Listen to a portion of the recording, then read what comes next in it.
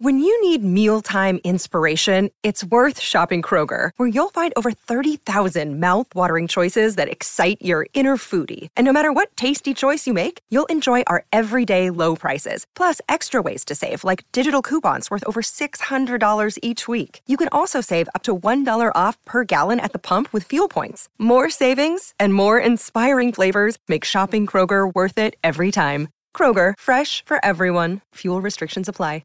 Another day is here, and you're ready for it. What to wear? Check. Breakfast, lunch, and dinner? Check. Planning for what's next and how to save for it? That's where Bank of America can help. For your financial to-dos, Bank of America has experts ready to help get you closer to your goals. Get started at one of our local financial centers or 24/7 in our mobile banking app. Find a location near you at bankofamerica.com/talktous. What would you like the power to do? Mobile banking requires downloading the app and is only available for select devices. Message and data rates may apply. Bank of America NA, member FDIC. It's time for today's Lucky Land horoscope with Victoria Cash. Life's gotten mundane, so shake up the daily routine and be adventurous with a trip to Lucky Land. You know what they say, your chance to win starts with a spin.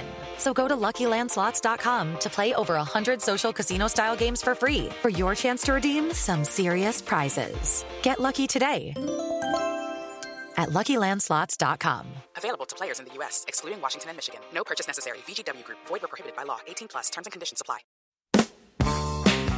Hello and welcome to Stop Hammer Time. My name's Phil Whelans, and on this week's Stop Hammer Time, how will social distancing make offside decisions? Will they be easier or more difficult with the players 2 meters apart from each other? Also, we've heard that the elderly and those with pre-existing health conditions are most vulnerable to this terrible disease, and therefore concerns about Pablo Zabaleta and Jack Wilshere increase triple-fold. Here to discuss all of those, as usual, Jim Grant. Good evening. Hello, Jim. We're all social distancing. How are you doing? You're self-isolating. Yeah, I'm back at virtual work now. So it's hard work actually. This distant learning. I'm having to do things like plan lessons that I've never. That you don't normally do. Yeah. Blimey. Also with us this week, we're very pleased to have them. It is, we first met him on this podcast years ago alongside Jeremy Nicholas, because they were basically a double act of a stadium announcer and Stadio DJ. It's great to have him back. He is still the DJ at the Thunderdome. It is, of course, Russ Budden. Russ, DJ Russie B. Budden. Hi, Russ. How are you doing? Very well, Phil. How are you? Good to see you back. You too. Good to see you back. You have dressed in one of the best kits of the last few years, the Adidas kit with the sort of sort of narrow horizontal stripes. It was a good kit, that, wasn't it? Yeah, it was a good year. That was when we beat Tottenham 3-0 away. Right. All very satisfying. Also joining us from Pacifica, California, it is one of the founders of Fortune's Voice Hiding, possibly the greatest football fanzine of all time, begun by himself, Phil Jupitus, Don Peretta, Joe Norris, and Pete May. Have I covered everyone? I believe I may have done. It is Steve Rapport. Hi, Steve. How are you? Oh, I can't hear you. You've gone quiet. You've all gone quiet. We can't hear you. Leon, can Steve be heard? Steve, speak again. Yeah, can you hear me now? Yeah, there we are. Great. How are things over there? Pretty good, actually. It's sunny, ocean, no football. We haven't lost a game in nearly 2 months. Steve, of course, was a top-notch rock photographer, a rock journalist photographer, but is now a martial arts instructor. You have just been teaching a Skype class. What was that in? That was Zoom. Yeah, we do all Zoom classes now. Yeah. I was stretching class at lunchtime every day. In fact, my niece, Mad, who's a West Ham fan, she lives in London. She was in the class just now. And then a meditation class because... we got this fucking up for president, so we have to meditate every day. Mm-hmm. It's almost compulsory now. And then I have a fitness class at 6 and then a taekwondo class at 6:30. Wow. Mm-hmm. Yesterday, I watched the second of the Back to the Future films, which, due to a kind of sliding doors moment in history, means that Biff, who's a character from the first film, becomes incredibly rich and powerful. And it is a huge, deliberate allegory about the possibility of Donald Trump, attaining a position of power and responsibility. It's like a nightmarish dystopian vision rather than a kind of light comedy film. It's like a precursor of what's happening now, and it takes on the grimmest possible cast. It could be like a Tarkovsky film or something. It's really bleak. Yes, he is a massive fucknut. So, yes. But, of course, there is no football around at the moment. Still talk about how they're going to finish this Premier League season. What do we think's going to happen? What do we think's going to happen? Or the last thing they can possibly... The last shackle to come off the measures for coronavirus will be groups of tens of thousands of people going to one place to do an activity. It's just got to be the last thing that will happen. So if they're going to finish this season, it's going to be sort of behind closed doors or something. What do we think? Russ, what do you reckon? I think it will be behind closed doors. I think there's, the fact is there's so much money in the game and so much they could have to give back to Sky and BT. They have to play the games, I think. I mean, it's one of those things where, you look at the Bundesliga, they're starting 2 weeks' time, something like that. Apparently, same Serie A as well. So I think everyone will watch that and see how they get on, and then move on. But I think I read today Rush Green's open now for individual players to train. But wow, UTO Phil. Yeah. It would be great for them to have some kind of like in Enter the Dragon, where there's that martial arts tournament on some like volcanic island and everyone's floating. It would be great if they found some island that all the Premier League teams go to and have a kind of Lord of the Flies or Battle Royale type sort of thing. To sort out that to have some kind of tournament.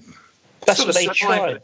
I haven't understood why someone hasn't done like FIFA 2020 live football, regular times, like 3 p.m. Saturday. Yeah. It's live, 90 minutes. Each team has their best, gamer representing the team. Yeah. The manager picks the team, and those are the results. And then everyone would watch that live on telly. Yeah. A lot of footballers have got nothing to do when they're not training, so a lot of them are probably really good at FIFA, aren't they? It's like, you imagine like Antonio's probably quite good at it, and we send him out to sort of play, someone from Southampton, Nathan Redmond from Southampton versus they have been doing Antonio. So they did the West Ham. Was it West Ham Tottenham? Antonio was playing Sessegnon, and they both teams live streamed it, and I think the loser had to wear the other team's top. So they have done it, and Formula One have done virtual, Grand Prix and stuff, and but the best one for me is the darts. Blokes used to be playing darts in their house and live streaming. It's absolutely brilliant, but it's perfect. But when you said about the island, that's what Dana White tried to do at the UFC.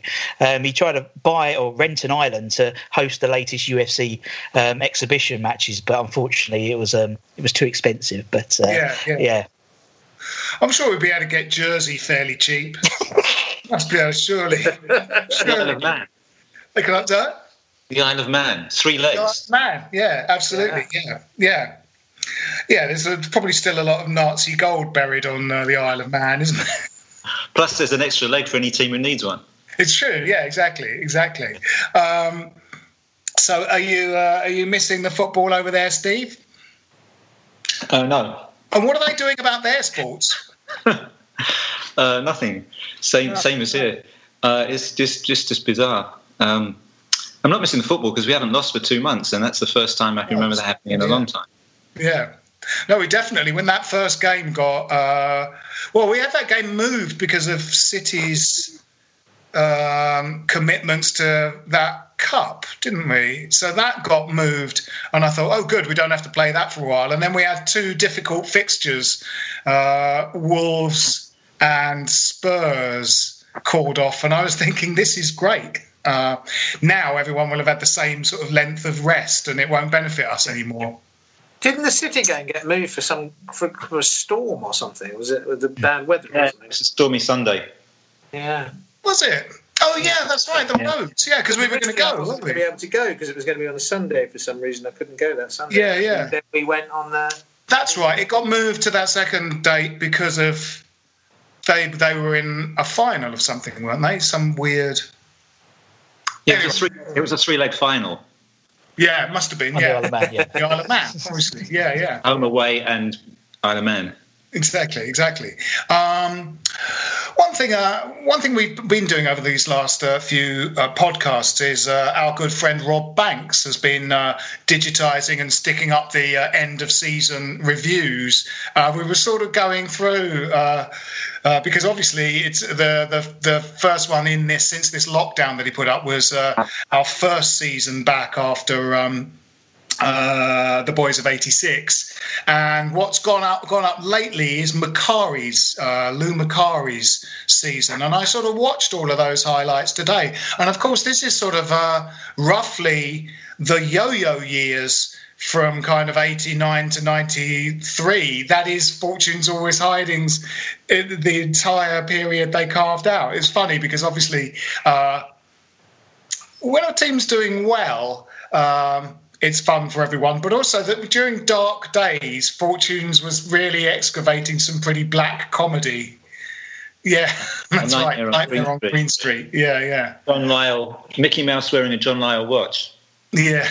It's extraordinary. But watching those highlights of the 89 season, it's like it's a good team. It starts off and Brady plays quite a lot in that season. Ward's there, Paris is there, Keane is really good, and actually that for me was after college and stuff. I went a few times throughout college, but I went quite a few times in '88 because I remember seeing Paul Ince a fair bit.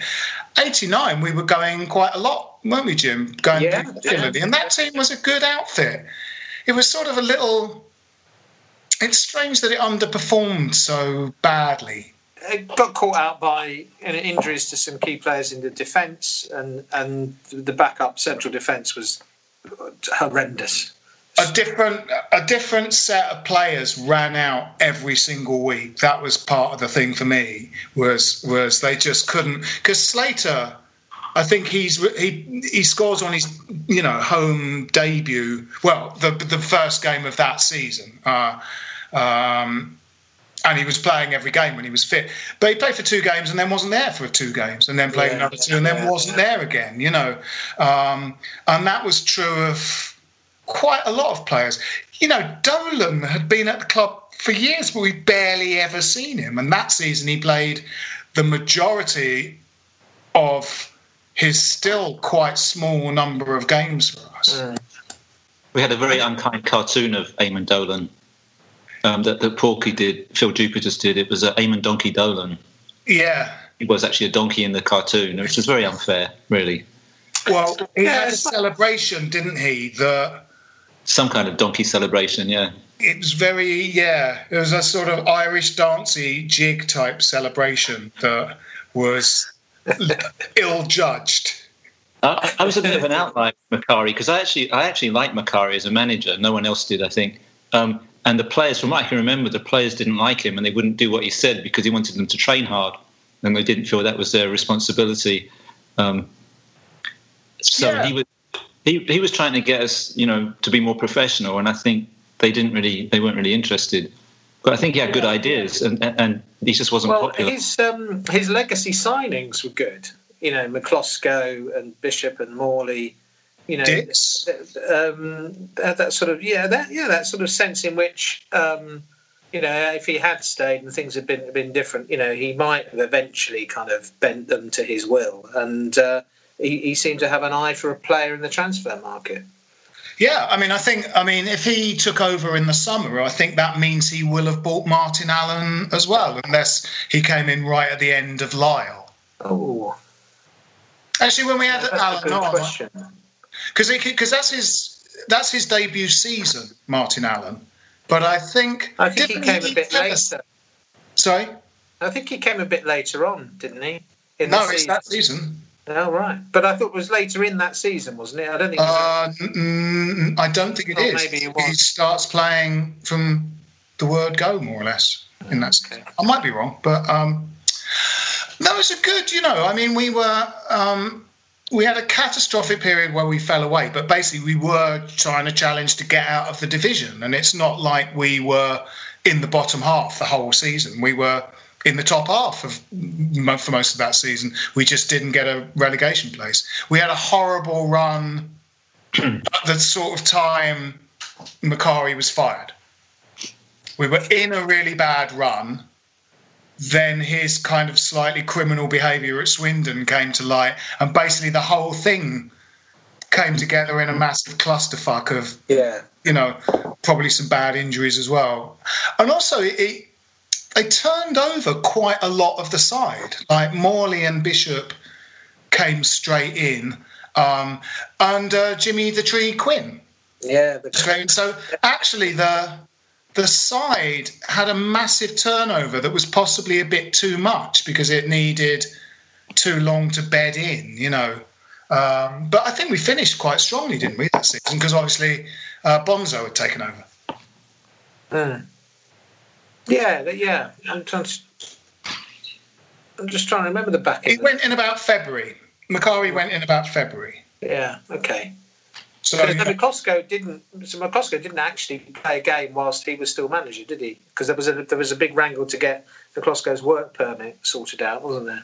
Yeah, well, we had to sign. Parks got injured, and we didn't seem to have a backup goalkeeper because we got a loaner from like Palace or somewhere for a couple of games, and then we bought McCloskey sort of in what would have been, what is now the winter transfer window, but just happened to be winter.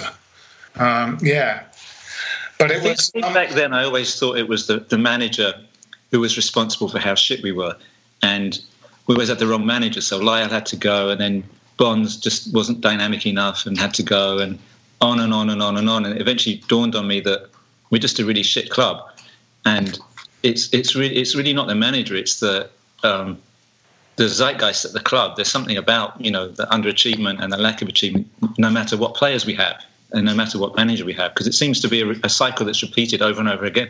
Even when we sign a really good manager, we've had really good managers, and maybe they're just not that good at managing clubs that don't have top players. No, yeah. I think there's been we talked about this kind of a couple of times recently, that there's been at crucial points a failure of sort of leadership and vision at kind of board level, and it's not just the current lot; it goes way back, and a failure to build and capitalise on good times. So when we've had strong teams and players coming through from the academy, and it looks as though it's all kind of coming together, there's been complacency about that, and people who've run the club have had an attitude which is, well, things are all right now, rather than sort of saying, kind of now we've had a decent season, a couple of really, let's splash some cash and speculate to accumulate, and that's never happened. And you can point to the kind of mid-60s. You can look at the 85-86 season and the failure to, we're talking about a team now, weren't we, that 3 or 4 years before had been challenging for the title. And same thing happened again when Redknapp eventually kind of stabilised things and built a decent team, and we had the golden generation coming through. They sell the prize asset, in Ferdinand. What happened with that team was criminal. Going down with those players. Yeah. Yeah, well, even getting rid of Redknapp and not replacing him with a good manager, the feeling, I had a sinking feeling in the pit of my stomach when I heard that Roeder had been appointed manager, and he is a decent man, I think, and by all accounts a good coach. But just if you're going to get rid of Redknapp, who built that team, there had to be a step up appointment, didn't it? At that point, everyone could do that. And I think you're right, Steve. I think that's somehow that just seems to be in the water. That's just kind of the kind of tradition of the way the club is run. Yeah. I mean, he's a sort of much reviled figure now, but we were talking a little bit about Paul Ince last week, who, when sort of Bonzo sort of finally hung his boots up, and after the 86 season, Ince was that sort of natural successor. He was a kind of dynamic, quite powerful, hard-working midfielder.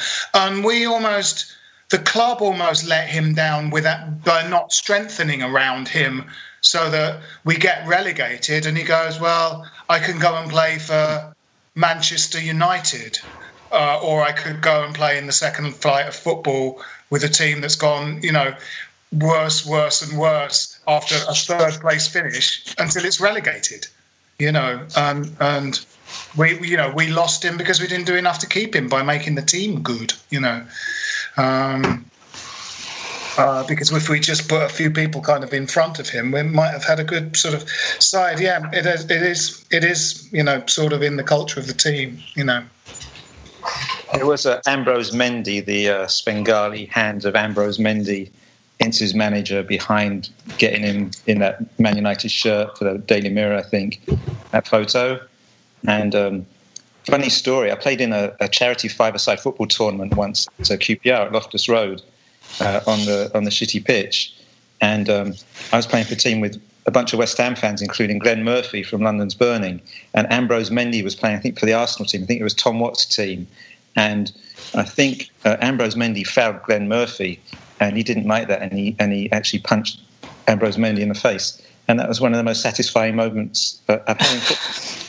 What a heartwarming story that was of a delightful time in the club's history. With that, we'll just take a brief commercial break and we'll join you after this.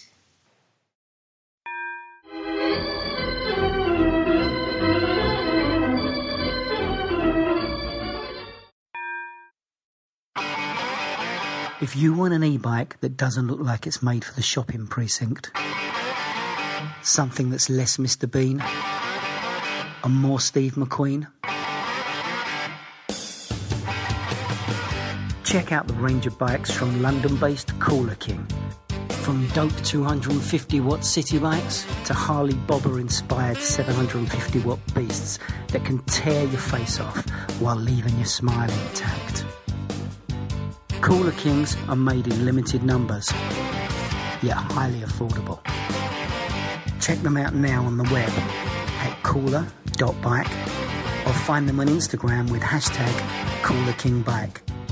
Cooler.bike. E-bikes that are cool AF. Welcome back. On Facebook the other day, I discovered a Facebook page that's entirely devoted to 1970s football. And this was more or less at the time that Norman Bites Your Legs Hunter died. So it all seemed very appropriate, and the 1970s were back. Has anyone seen this page? It's all basically pictures of Ron Harris and Alan Hudson and I haven't seen it, no.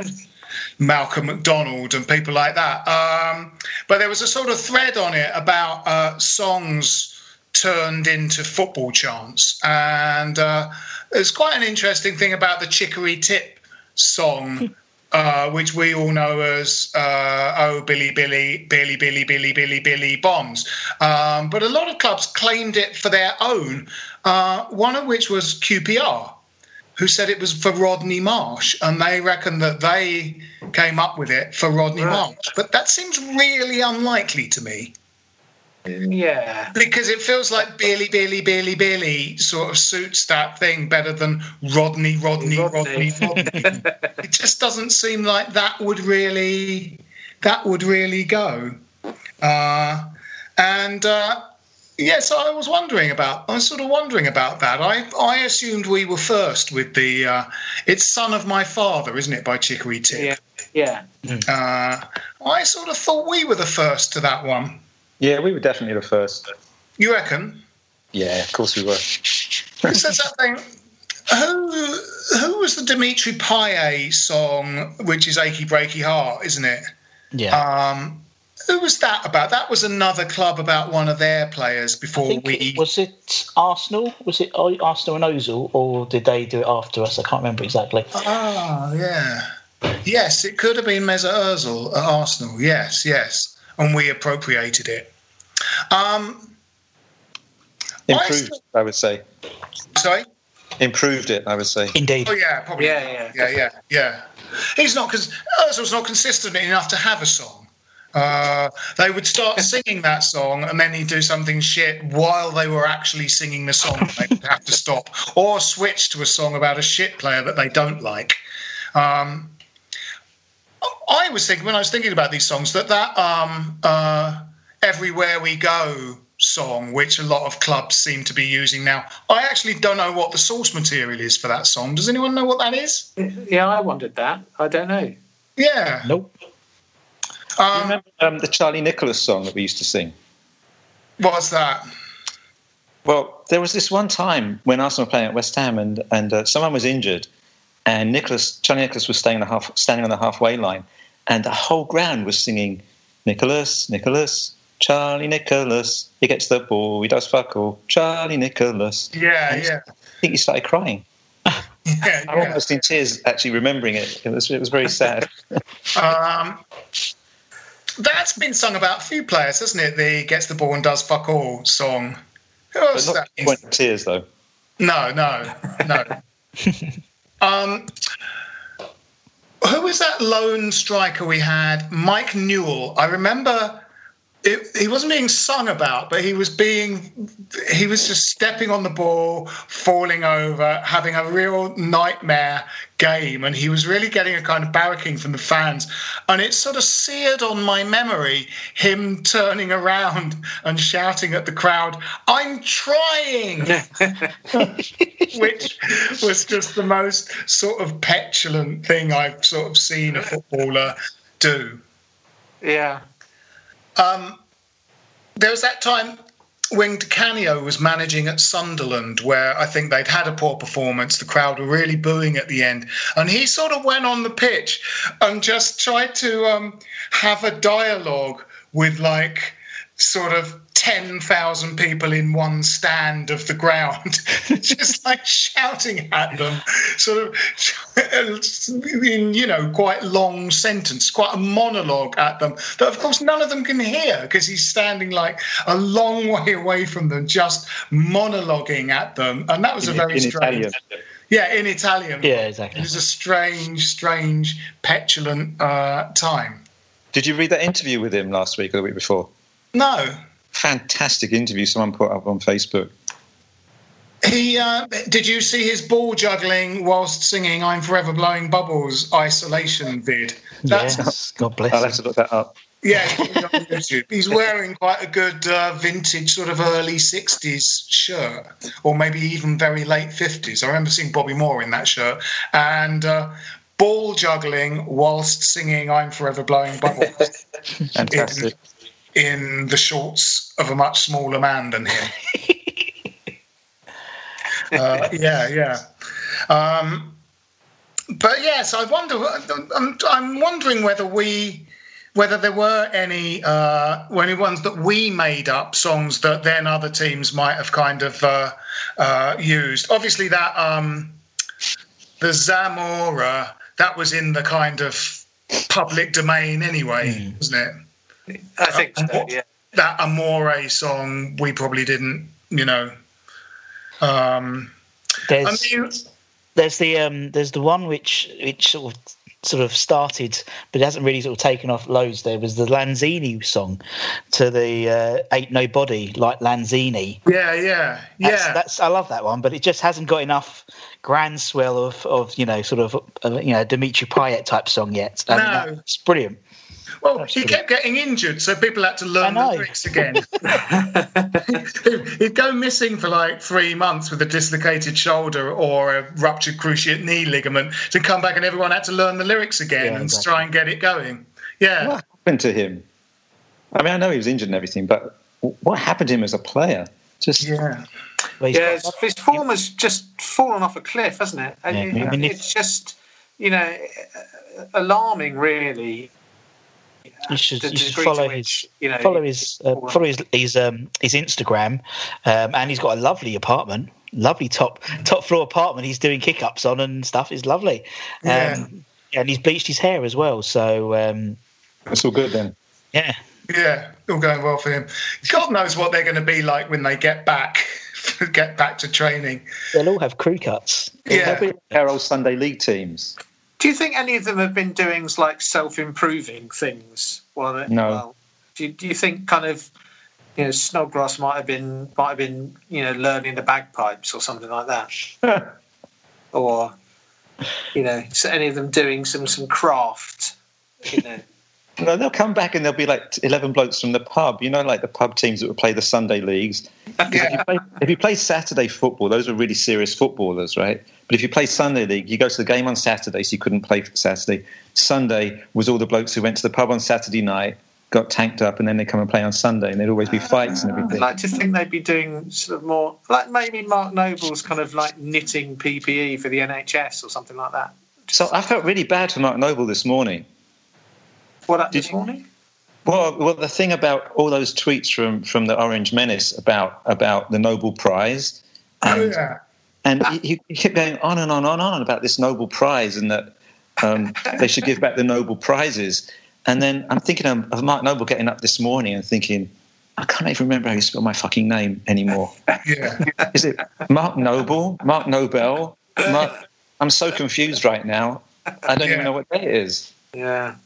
Yeah, to discover that he's trending on Twitter because of remarks from the president. Yeah, he'll probably be known as Mark Nobel from now on. Yeah. God knows what they're going to be like. Why do you think? Because we're talking about sort of once they decide that they can play again, they won't be able to play straight away. They'll need 3 weeks of pre-season or something. Yeah. And I sort of part of me's thinking, do they? But there is that, they are rusty in the first few games of a new season, aren't they? I mean, we've seen that ourselves. So I don't know what sort of practice they need. They've all got home gyms. They've all got like spin bikes in their basements and stuff, haven't they? They'll all have, full on home gyms. So you think when they start the games again, every time someone gets the ball, they'll just be doing keepy-uppy until someone takes it off them? Yeah, that's right. They'll have forgotten how to play nicely with others and just be running around. They'll be wondering why there aren't cones out on the pitch. Yeah. Yes. So, but when we do start again, I think we're we're only off the bottom on goal difference, aren't we? We're the same points as the teams. Yeah, 15th, but only on goal difference, I think. Yeah. So, I mean, it's funny, isn't it? I mean, a lot of teams will. I mean, Bournemouth. Part of the reason they were playing so badly is that their entire team was injured, and now all of their players are going to be fit again, presumably, so it's going to be, quite a level playing field. And now the advantage that we thought we were going to have in that run-in of games seemed like it might be sort of favourable to us. That might not be the case anymore. Yeah, I think it's all up in there, isn't it? I mean, it's like, so much can seem to change between, the end of one season and the beginning of the next anyway. It'll be like a new season. And, suddenly, as you say, different levels of fitness and form come into it. There's going to be no continuity with what's gone before. It's like a start again. On that basis, on the face of it, on paper, we have got a reasonable set of fixtures, I suppose. But I don't know. Well, how's that going to work then? I mean, lottery. you can't play all those fixtures before the end of the season, which is like in a couple of weeks. Well, and then you're going to the next season starting in August. So because the Euros aren't on, they'll feel they can probably play throughout the summer. But then they've got a football season starting in August. So they might put it back. They might start the next season later. I mean, I don't know. I mean, they might be able to, play a little more frequently, have some more midweek games, and play in, start in mid-June and finish late July, and then start the new season in September rather than August. I mean, they've had a long rest while they've been in isolation. They've had a long rest. I mean, they're only going to come back and play. How many games have they got to go? 10, something like that. Yeah.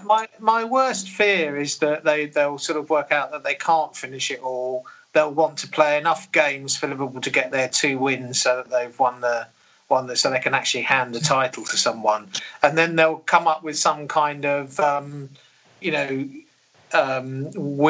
algorithmic kind of formula for like they'll form a kind of brains trust with Henry Winter as the expert, and they'll come up, and you just know that in that kind of throwing it all up and working out proportionately who might have done, like the pools panel, everyone will decide West Ham would go down. Yeah, because you need to come up with a formula for the end of the season, the end result of which is that West Ham get relegated. That would be the, Yeah, that would be part of the aim of the thing. Right. Yeah.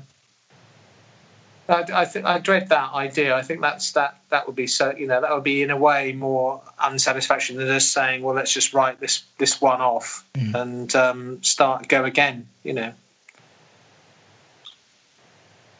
Which I think is still a possibility.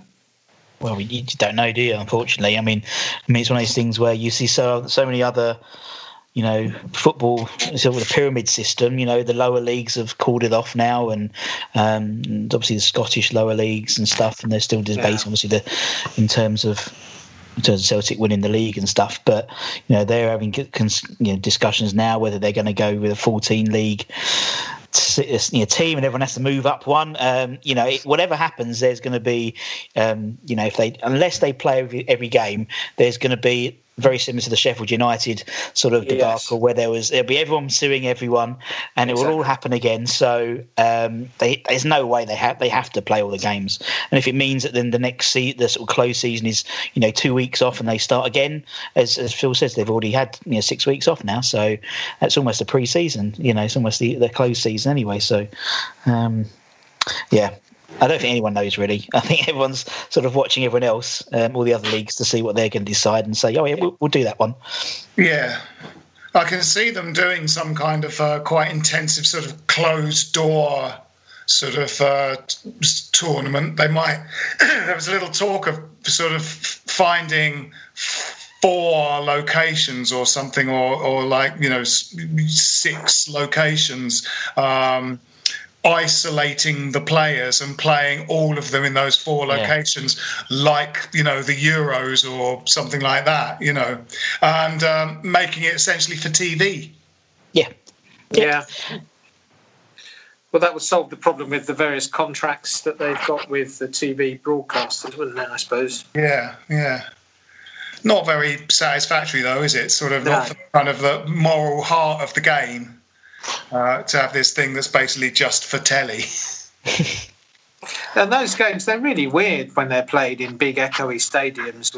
I remember watching on the telly that game we played when there was crowd trouble in the Cup Winners' Cup. We ended up playing Real Madrid reserves, didn't we? Remember in an empty Upton Park. It's really weird watching the video of that. The kind of shouts of the players echoing around this empty stadium. It just doesn't feel right, No, it must be.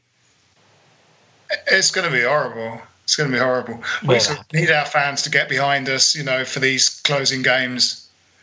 They could pipe in some audio. Yeah. I know a man who can do that. Yeah. But is it it's one of the German teams? They've paid for your, if you're a fan, you can pay for your cardboard cutout to be put in the stand, and so so if, I don't know, €20 or whatever, you get your cardboard cutout in the stand. So when they go back to playing empty stadiums, at least there's your face, so to speak. And they could do it on Zoom and have 50,000 people on the big screen, all big screen in the gallery mode, both ends. Nice. Put two more along the side as well in the long stands, and have it in front of an audience watching it on Zoom, and amplify their cheering. That could be the way, like a massive aerobics class. That'd be very good. Yeah. So, yes. So here we are, still in our holding pattern, still wondering what exactly is going to happen. And that might be the sad note that we leave you on with this Stop Hammer Time. Speaking of which, Russ, you've got a very quite a sophisticated-looking home audio setup there. Well, I bought a mic. I bought a mic. No, as I said, it's trying something a bit new. Obviously, with COVID-19, everyone's getting a bit creative. So, I'm going to be doing a YouTube series soon, interviewing all of you as well. Hopefully, finding out about your Hammers 11. Oh yeah, great. Yeah. So it's going to be good. It's going to be good. I think that it might have been the club, actually, about 2003 did one, and they polled 500 fans to say who were their favourite West Ham players, their dream team. And obviously you had just centre, your Phil Parks and Bobby Moore and Trevor Brooking. I never saw any of these guys play. Yeah. I could say Smashy Abu or Kevin Nolan or Keith Rowland, so we're going to interview lots of people all the way across the world, lots of different ages, and find out their Hammers 11, not just their best players. It could be the players, as Steve suggested, you shouted at most as a kid, or your foreign 11, your foreign Hammers 11, or your only played 10 games for us 11. So it should be really good fun. But it means so an appeal to all West Ham fans. We're going to be starting that project very soon. Good, brilliant. It sounds really good. Yeah, watching that sort of quite a few hours of that '89 season. We had three players who had great shots from outside the box in Martin Allen, Julian Dix, and Slater. It's loads of 20-yard, 25-yard pile drivers just going in all the time, and you're just wondering where those players have gone. Yeah. They don't put anything on them either. There's no bend on them. They don't rise above like chest level, and they just go in like a fucking rocket. And why doesn't anyone do that anymore? I think football technology the actual balls themselves I think are sort of slightly kind of light and whatever, and I think a lot of modern football tactics are around not there's a lot of statistical analysis that says, under Allardyce he more or less banned people from shooting because he's you wouldn't want to do that. You wouldn't want to shoot ball to goal. Proportionately more goals are scored from inside the 6-yard box or something. And I was struck by just how many 25, 30-yarders used to go flying in. Slater has a go all the time. Yeah. It's great, Martin Allen, you're right. He was a big what a shot he had. Yeah. He was a great player, Martin Allen, great player. Apart from, a few from Scotty Parker, that one from Obiang at Spurs a couple of years ago. You're hard pushed to think. No, it's weird, isn't it? Yeah. But there was Tevez against West Ham. Outside the box for Forest. Sorry, what's that, Steve? There was Tevez against West Ham. Yeah, yes. Yeah, we've certainly had a few against us, haven't we? Didn't Rooney and Beckham both lob the keeper for Man U? Yes. Yeah. And halfway line lobbing the keeper. Yeah, but the Rooney one should have been disallowed because he fouled Tompkins before he... Oh, he did, didn't he? Yeah. Really blatantly. Yeah. And how's Zoom classes going for you in Pacifica, Steve? Are you enjoying it? Yeah, I actually am. I'm quite happy doing this because attendance has been really good, and then I've got a lot of time during the day, and I've been going through my old archives.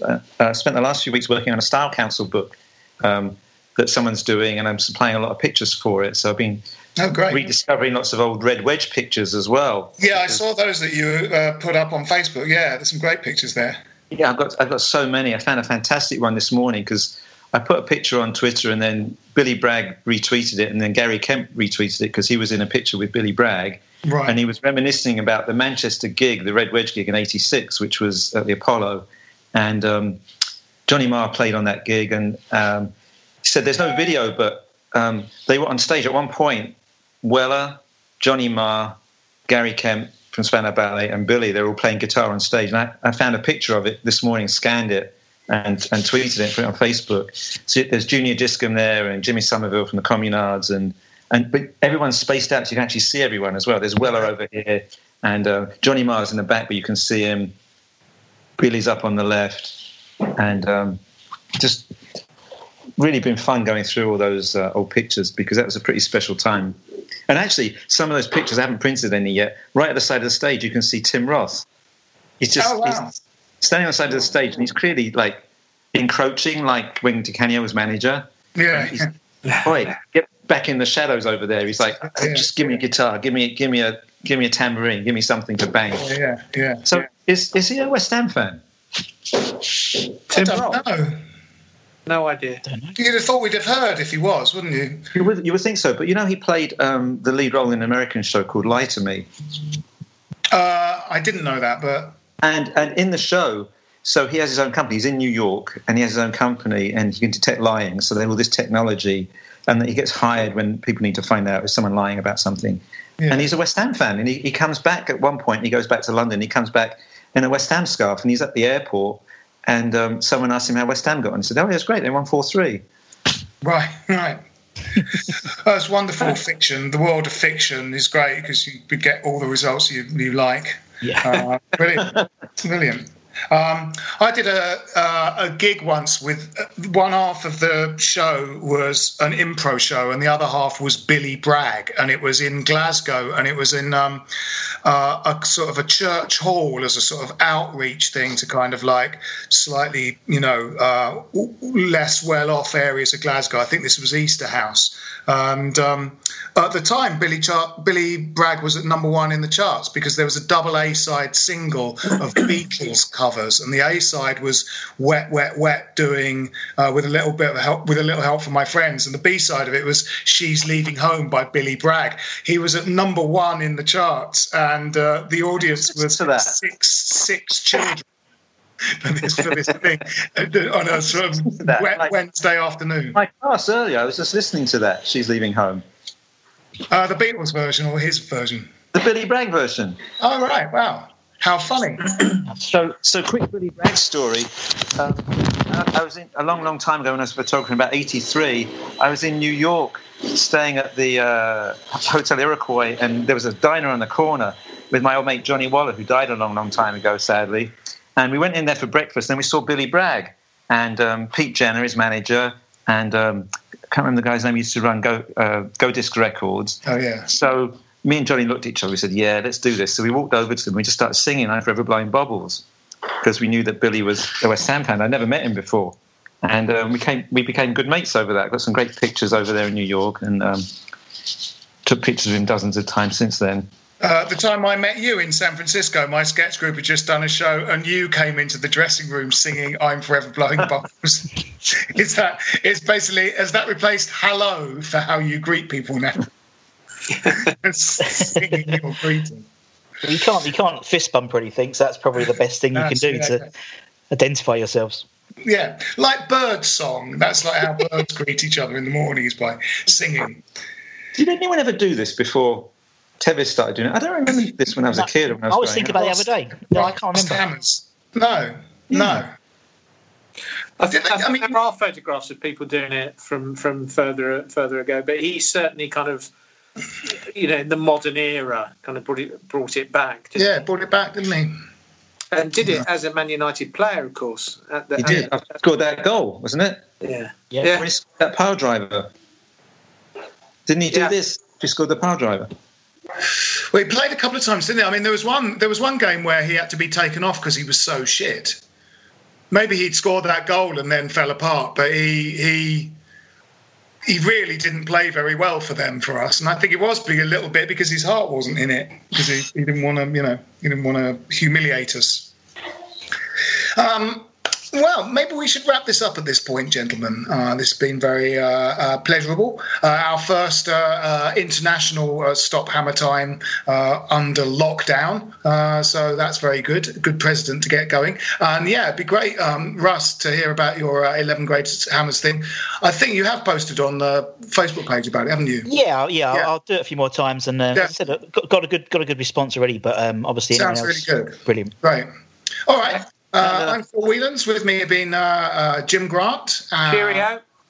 It's Russ Bennett and Steve Rapport. And if I can just say before we go, because I'm not allowed to say this on the BBC, fuck Trump. Yes. Well done. Today, tomorrow, yesterday, every day. Yeah. Thanks for that. All right. Cheers, guys. Talk to you later. Cheers. Take care. Cheers. See you then. Bye. This is a Playback Media production. Get all the associated links for this podcast at westhampodcast.com. Sports Social Podcast Network. Hello, it is Ryan, and I was on a flight the other day playing one of my favorite social spin slot games on ChumbaCasino.com. I looked over at the person sitting next to me, and you know what they were doing? They were also playing Chumba Casino. Coincidence? I think not. Everybody's loving having fun with it. Chumba Casino is home to hundreds of casino-style games that you can play for free anytime, anywhere, even at 30,000 feet. So sign up now at ChumbaCasino.com to claim your free welcome bonus. That's ChumbaCasino.com and live the Chumba life. No purchase necessary. VGW Group. Void where prohibited by law. See terms and conditions. 18+.